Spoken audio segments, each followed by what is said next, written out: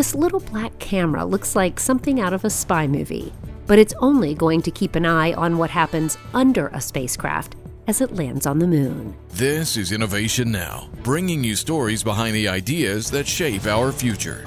Stereo camera for lunar plume surface studies is a tiny technology with a big name.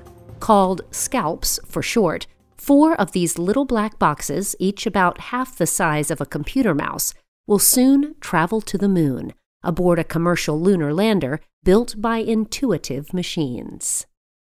As one of 2 U.S. companies selected to be part of NASA's Commercial Lunar Payload Services initiative, Intuitive Machines will deliver technology and science experiments to the moon later this year.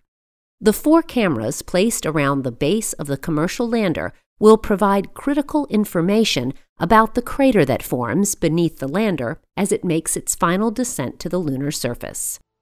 Researchers will use the scalps data to create models that can help future landers safely deliver the larger, heavier payloads needed to put Artemis astronauts and their equipment on the moon. For Innovation Now, I'm Jennifer Pulley.